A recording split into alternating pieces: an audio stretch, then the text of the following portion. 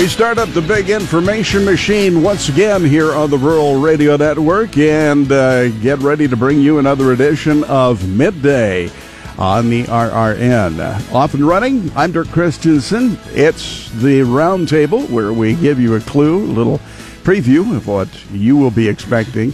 And we have Susan Littlefield, who is back. Kind of an emotional roller coaster for Susan yesterday. Oh, yeah. A little sickness, so my soldier can't leave till the beginning of August. So that gives me more time with him over the summer. I didn't realize that had happened. So he's still back in the fold, huh? He's still back in the fold till August 6th. He will head off to camp. So, yeah, he ended up with a low-grade fever yesterday that caught everybody by surprise. So he has to sit out for a few weeks. All right. He'll be back at it and better than ever. So the graduate will have a little bit of time before he has to hit basic, and we thank him for the decision that he's made. Yeah, and it's funny because the master sergeant gave him orders to be lazy this summer. Well, that's the last time that's going to happen, I assure you. Exactly. Who's to argue? Exactly. All right, Susan, bring us up to date on what the Ag team is working today. Well, Shelley Peters is working on a NASS survey. We'll have more from her at 12:17. That, of course, the National Ag Statistics Service. Always has surveys in the work. Jumping into 12:45, Mark Goes will join Alex. They talk about Southeast Community College ag instructor, talking about the delayed cool season forage growth, and also provide you some tips on pastures when they'll be ready to graze. And then I will join you at 1:17 as Kansas Net Farm Income Survey was done by K-State. And good news, it's better than what they thought it was going to be. Good. That is great news. Yeah. All right, Susan, that's great news. Thanks very much, and we'll let you guys get back to work. Jason Jorgensen is sitting here on sports. LeBron James just tore it up, huh? He did. And so do the rest of his teammates, as that series is now tied at 2 games apiece. The other series continues on tonight as the Golden State Warriors look to take a commanding 3-1 lead over the Houston Rockets in the Western Conference Finals. Also some Husker football stuff to talk about. Last night, athletic director Bill Moose, he was on the Husker Sports Network and asked about the situation involving Nebraska and their final regular season game. Would they move back to Friday or play on Saturday? And he announced that the Huskers will be playing on the day after Thanksgiving. So good for him getting that done. A couple years there, they'll play Minnesota, then it will move back to playing Iowa, and he says we'll stay that way for the foreseeable future. So there's a guy who's done some good things since he's been there after the major misstep by former athletic director Sean Eichhorst when it came to that decision. Also, we'll talk about the state golf tournaments going on, 4 locations across the state. Kids won't know what to do playing without a jacket, a stocking hat, which is the way they operated for most of the spring. They might be sweating a little bit the next 2 days. The stroke is all off when I'm not wearing my parka anymore. Exactly. Okay, Jason, thanks very much. And Bob Brogan, how's business? Stocks are a little bit higher, and so we're watching that situation. Also, I guess JCPenney's loss is Lowe's gain. The JCPenney CEO is going to Lowe's.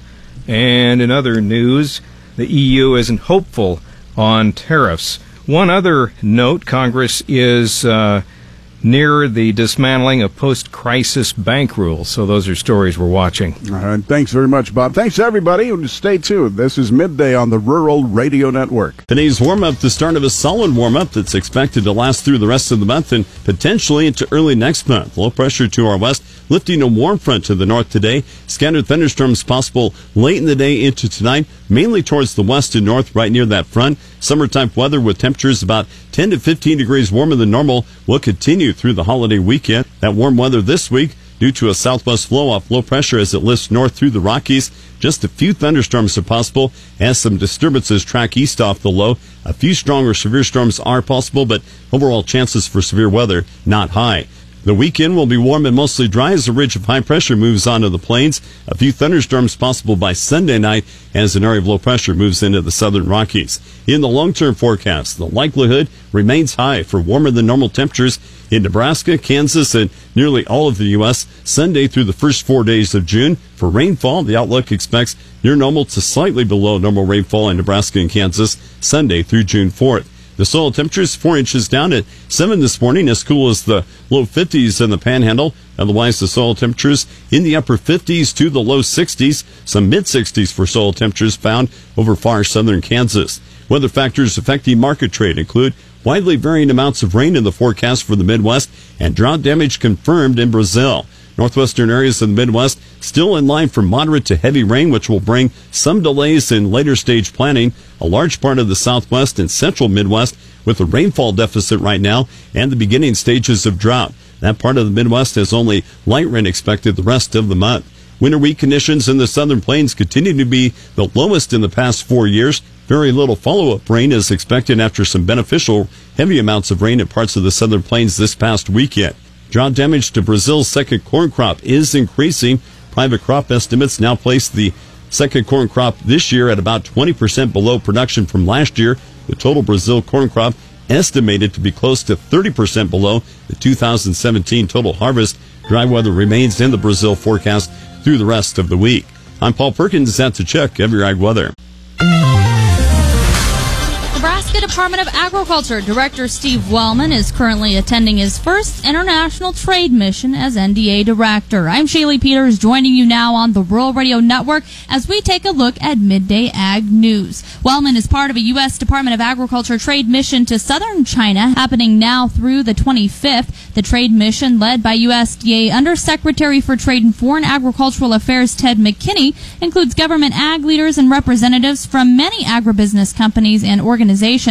Southern China is a major import hub and a growing market for U.S. agricultural products, said NDA Director Wellman. Like Nebraska-led trade missions, USDA trade missions open doors and deliver results for farmers, ranchers, and agribusinesses. Consumers around the world want to know more about their food and Nebraska agriculture, said Wellman. This trade mission is an excellent chance to interact with consumers and agribusiness leaders in southern China, show them the quality ag products that the state has to offer, and learn firsthand about potential opportunities and strategies for boosting Nebraska's ag exports to that region. During this trade mission, the USDA will host several events to promote U.S. agricultural products. During the scheduled business meetings, there will be opportunities for the group to discuss demand and learn more about Chinese inspection procedures and processes. And the late spring pushed back pasture growth, requiring livestock producers to pay close attention to when their grasses are ready to graze.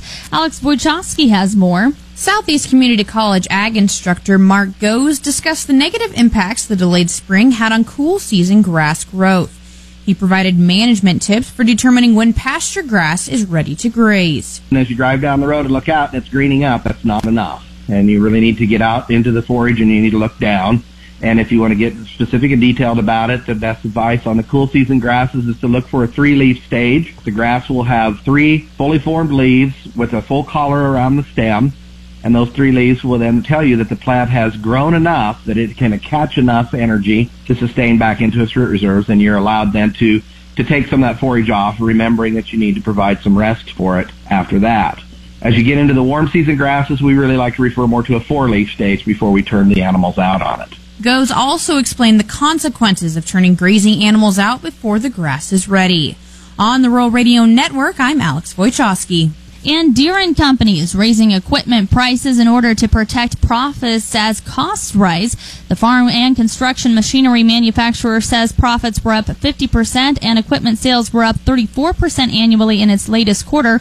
However, a Dow Jones report says those numbers disappointed analysts. Deere's share rose nearly 6% as investors are focusing on Deere's strong outlook for sales growth this year. Rising expenses in recent quarters have weighed down Deere's performance, even as machinery demand picks up. Deere joined a number of U.S. manufacturers in reporting rising costs as a growing U.S. economy drives up the prices for materials and shipping. Deere says it will raise prices because of both higher production costs as well as increasing transportation costs as it begins to take orders on 2019 models. And finally, more of America's grocery carts were filled with organic products in 2017. The Organic Trade Association's 2018 industry survey shows consumers were buying everything from organic produce and organic ice cream to organic fresh juices and organic dried beans. U.S. organic sales totaled a new record of $49.4 billion in 2017, up 6.4% from the previous year. That total also reflects new sales of nearly $3.5 billion. That's a quick look to your midday ag news. For more information anytime, you can always visit ruralradio.com. You're listening to the Rural Radio Network. The USDA is looking for crop stocks, inventories, and values. I'm Shaylee Peters, joining you now on the Rural Radio Network. And our guest today, Dean Grosskreutz.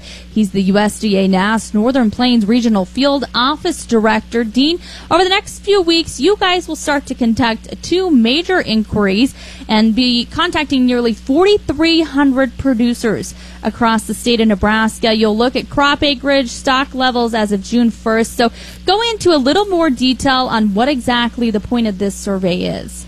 Okay, yeah, we are going to be going out and contacting producers across the state to determine their acreage levels that they are planting and the grain stocks that they have on hand. Earlier in March, we did a prospective planning report of what they thought they were going to produce. Now we're actually going to find out in this upcoming survey what they actually did plant in the ground. So give us a little more information then about what exactly the questions will be like on the survey. What sort of information exactly you're seeking? So we will be asking the farmers and ranchers that we contact on this survey, how much they planted and what they intend to harvest for all the crops in Nebraska. And then we'll also be talking to them about how much grain on June 1 they have stored on their farms. Now, Dean, we hear about these surveys every year, and producers really like, and a lot of people utilize the information that comes from them. But maybe talk more about why they're important and why it's important for producers to actively and accurately participate in them. Great question. So we are the unbiased measure of the supply of agriculture. We are not ADM, we are not Bunge, and we aren't Cargill. We provide an unbiased data that measures the supply of agriculture for the whole United States. The whole infrastructure of agriculture depends on these data. Really, I don't care if it's bullish or bearish. I just want it to be accurate and let supply and demand work. So then is this information just used for the state of Nebraska here, or is it also used on a nationwide scale as well? Yeah, both. These data will be processed locally, and then we send it to Washington, D.C. after we get the data collected and cleaned up and sent to Washington, D.C. And then on June 29th, we'll be publishing the acreage for Nebraska and the stocks. And again, 4,300 producers participating in this survey. Are these producers already in place, or are you guys actively looking for producers? Yeah, our producers have already been selected, and they've been notified that they are selected. So I encourage all selected farmers to respond to this survey and let your voices be heard. I would like to remind everybody that the data is only as accurate as what we get directly from the farmer. So please fill out your surveys when contacted to make a accurate report for everybody to use. The whole infrastructure of agriculture depends on these data. Okay, thanks so much for your time today. It's Dean Grosskreutz. He's USDA NASS Northern Plains Regional Field Office Director, talking to us about an upcoming survey that'll look at crop stocks, inventories, and value. And again, NASS will publish the results in a series of USDA reports, including the acreage and grain stocks report on June 29th here in 2018.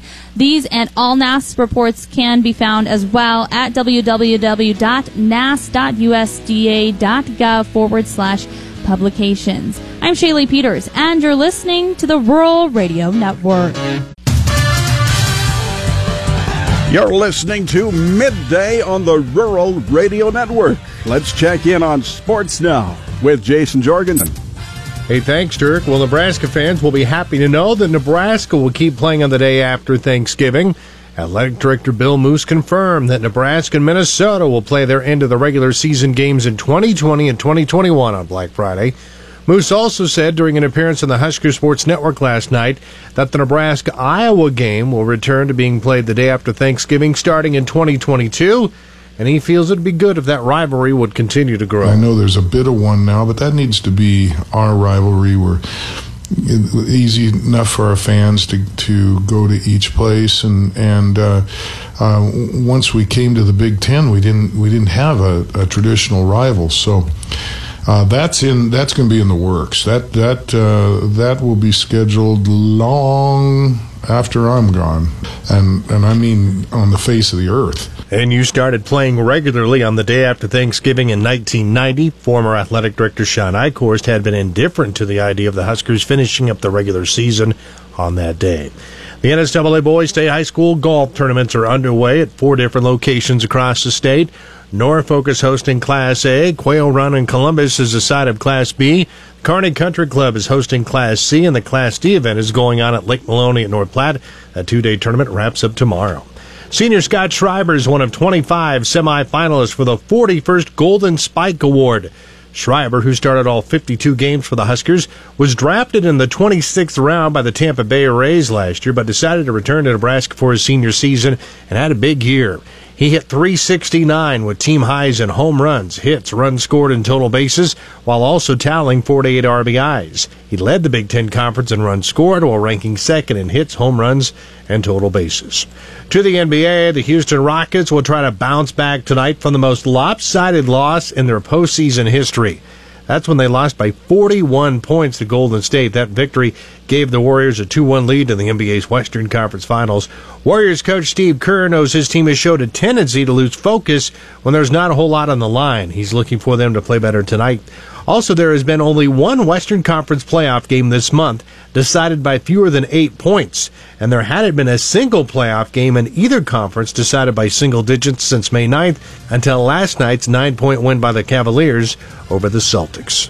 That is a look at sports. Have a great day. I'm Jason Jorgensen. Stay tuned. More Midday is just ahead. You are listening to the Rural Radio Network.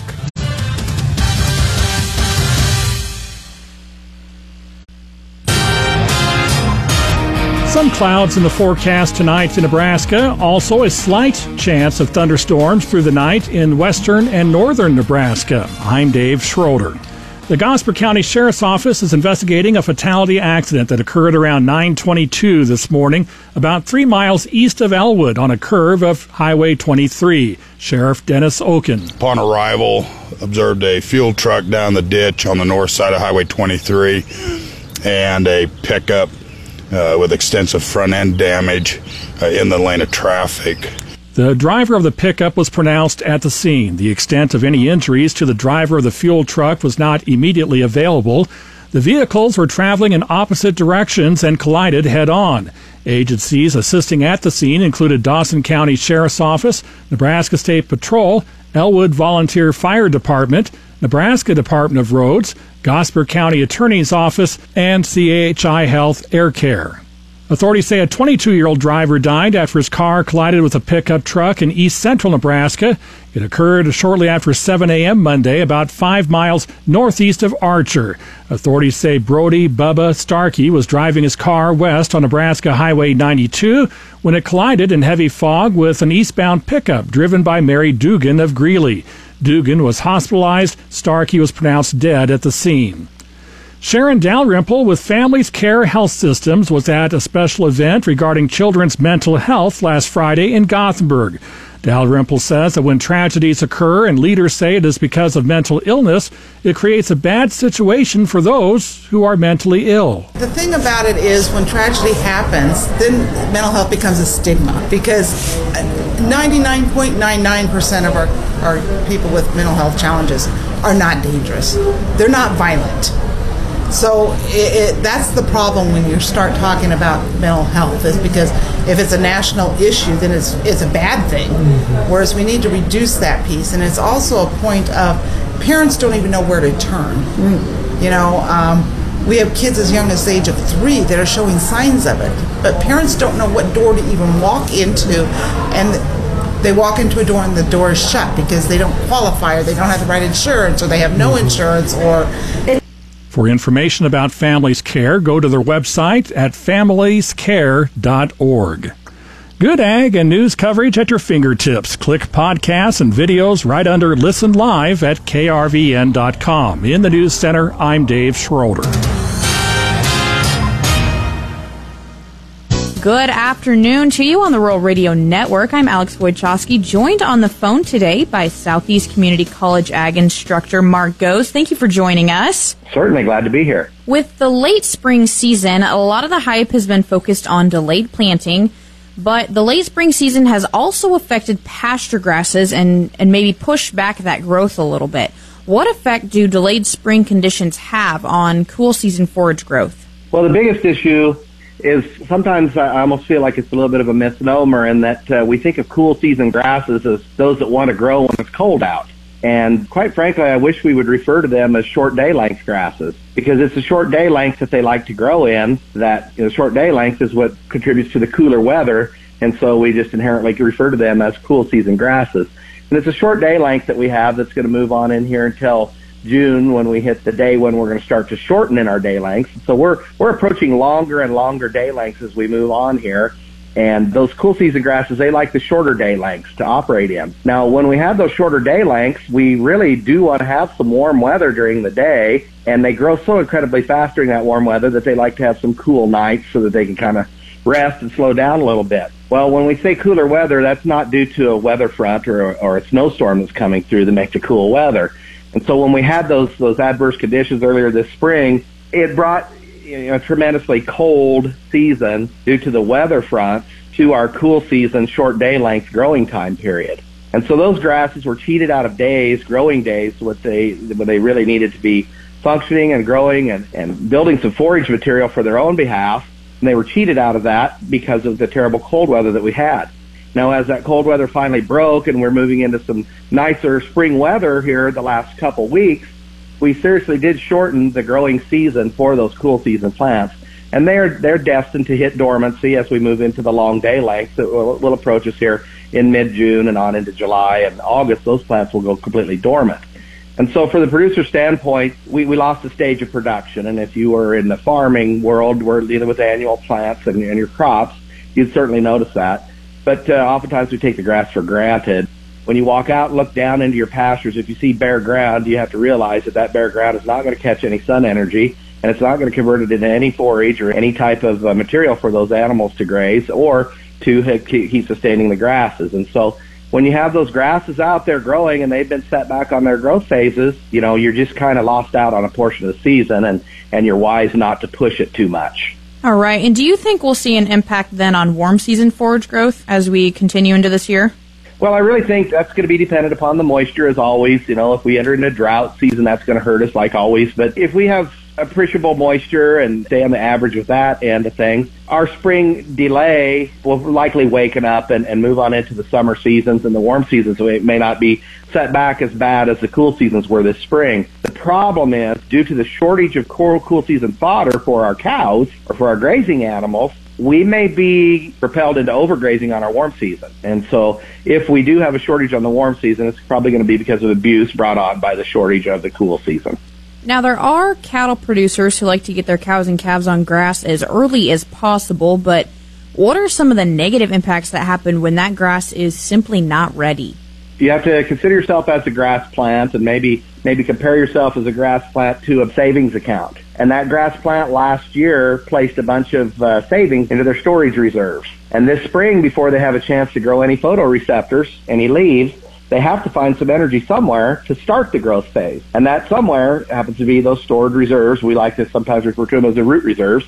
And that plant expands and invests in itself by withdrawing from the savings account to grow some photoreceptors so that it can draw energy to build the photoreceptors and also to replace what it used in the initial investment. And so if we allow the plant to expand its savings account and then we take away the produce, then the plant perforce has to take from the savings account again. And just as your savings account would be, if you continually withdraw without placing anything back in, well, you'll head to bankruptcy somewhere along the line. And so with these plants, we may be willing to get out early on them, but if we camp out on them and continue to nip and bite, the plant is just going to go away and undesirable plants will replace them. And so we have to make sure that if we do defoliate that plant, that we provide the most important thing for any of those perennial forages, and that would be rest. So to avoid damaging those plants, what tips do you have for managers to determine if their pastures are ready to graze? Once again, that's a tough one, and as you drive down the road and look out, and it's greening up, that's not enough. And you really need to get out into the forage, and you need to look down. And if you want to get specific and detailed about it, the best advice on the cool season grasses is to look for a 3-leaf stage. The grass will have 3 fully formed leaves with a full collar around the stem, and those 3 leaves will then tell you that the plant has grown enough that it can catch enough energy to sustain back into its root reserves, and you're allowed then to take some of that forage off, remembering that you need to provide some rest for it after that. As you get into the warm season grasses, we really like to refer more to a 4-leaf stage before we turn the animals out on it. Don't be caught up with the height of the forage, because we know that the smallest tree and the darkest timber has to reach tall to get sunlight. And just because it reaches tall doesn't mean that it's got a lot of branches. And so those grasses that are out there in the pastures, we really want to take a look at the biomass that we have rather than just the height of the forage. And once again, if you look down and see bare ground isn't very productive for us. So we want to make sure that we have some forage catching the sun energy and turning it into our cycle. Well, thank you for your insight. And once again, that was Mark Goes, Southeast Community College agriculture instructor, visiting with us about pasture growth. Broadcasting from the Nebraska Soybean Board News Desk, which is brought to you in part by Nebraska soybean farmers and their checkoff. You're listening to the Rural Radio Network. Let's get a review of the livestock futures trade next with Joe Teal, Great Plains Commodities. Joe? Yeah, a little bit quieter day over in the cattle than yesterday. We do finish mostly higher. The only one that officially closed lower was the nearby June, but only by 2 cents. And it appeared that we're kind of on a holding pattern and a lot of positioning for the upcoming cattle on feed report. So it was pretty much a back and forth all day long. And cutouts were higher at noon, so that helped relieve some of the selling during the mid-session, but pretty quiet day. A little bit more active over in the hogs, where we finished with some triple-digit losses. Came under a little bit of pressure. Cash seemed to be steady weak, and the cutouts seem to be in almost like a holding pattern, which is bringing on some concern since we've got some pretty good premium still in all the hog contracts to the index. So I think there was a lot of profit taking coming in and some selling just to bring that premium out of the market. But all in all, more or less a kind of quiet day in the cattle, and an active day, more active day in the hog futures. Thanks, Joe. You can reach Joe Teal at Great Plains Commodities, 800-328-0134. Total cattle slaughter through the first 2 days this week, estimated at 239,000, 3,000 more than last week, 4,000 more than a year ago. Hog slaughter for the first 2 days, 915,000, 5,000 less than a week ago, 35,000 more than a year ago. You're listening to the Rural Radio Network. A look at the Kansas net farm income from 2017. Good afternoon. I'm Susan Littlefield on the Rural Radio Network. The Kansas Farm Management Association at K-State just released its Kansas Net Farm Income Report for 2017.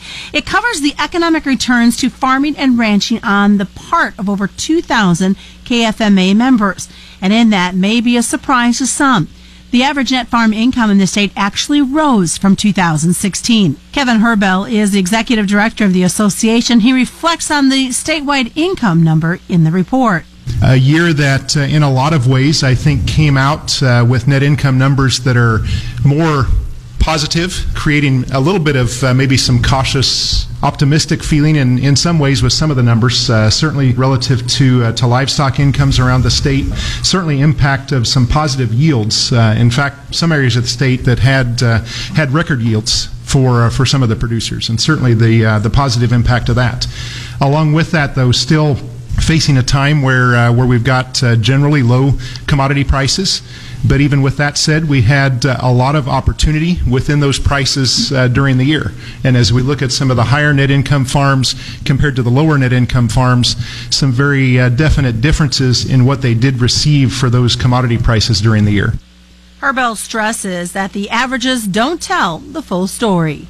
Our average net farm income for 2017 does reflect just under $63,000. It's $62,944 for the state level numbers, and that is up from our updated 2016 number, which is $46,717. Now, putting that kind of in perspective of what all's there, 31% of those farms at the state level had a negative net farm income in 2017. The top quartile of those farms had a $256,000 average net farm income. The bottom quartile was a little over a $76,000 loss.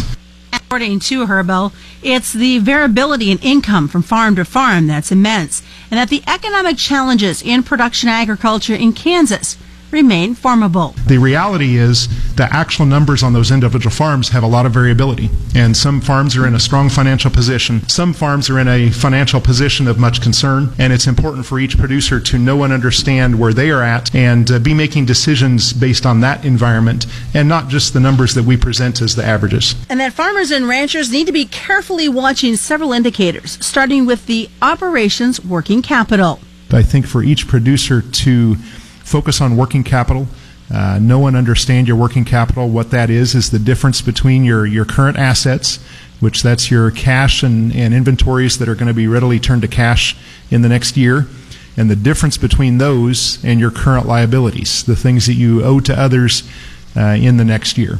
Difference between those working capital, that has been in general eroding across farms around the state. One of the ratios we look at is looking at working capital as compared to operating expenses plus interest.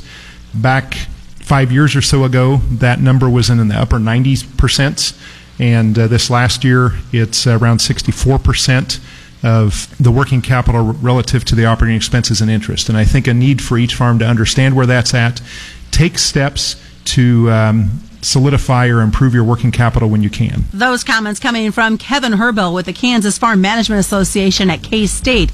The executive summary of the KFMA's 2017 Kansas Net Farm Income Report is available online. I'm Susan Littlefield on the Rural Radio Network. Dewey Nelson on the Rural Radio Network, and we're joined by Tom Dosdall from Daniels Trading and publisher of the grain newsletter Technical Ag Knowledge. I'm going to start with corn.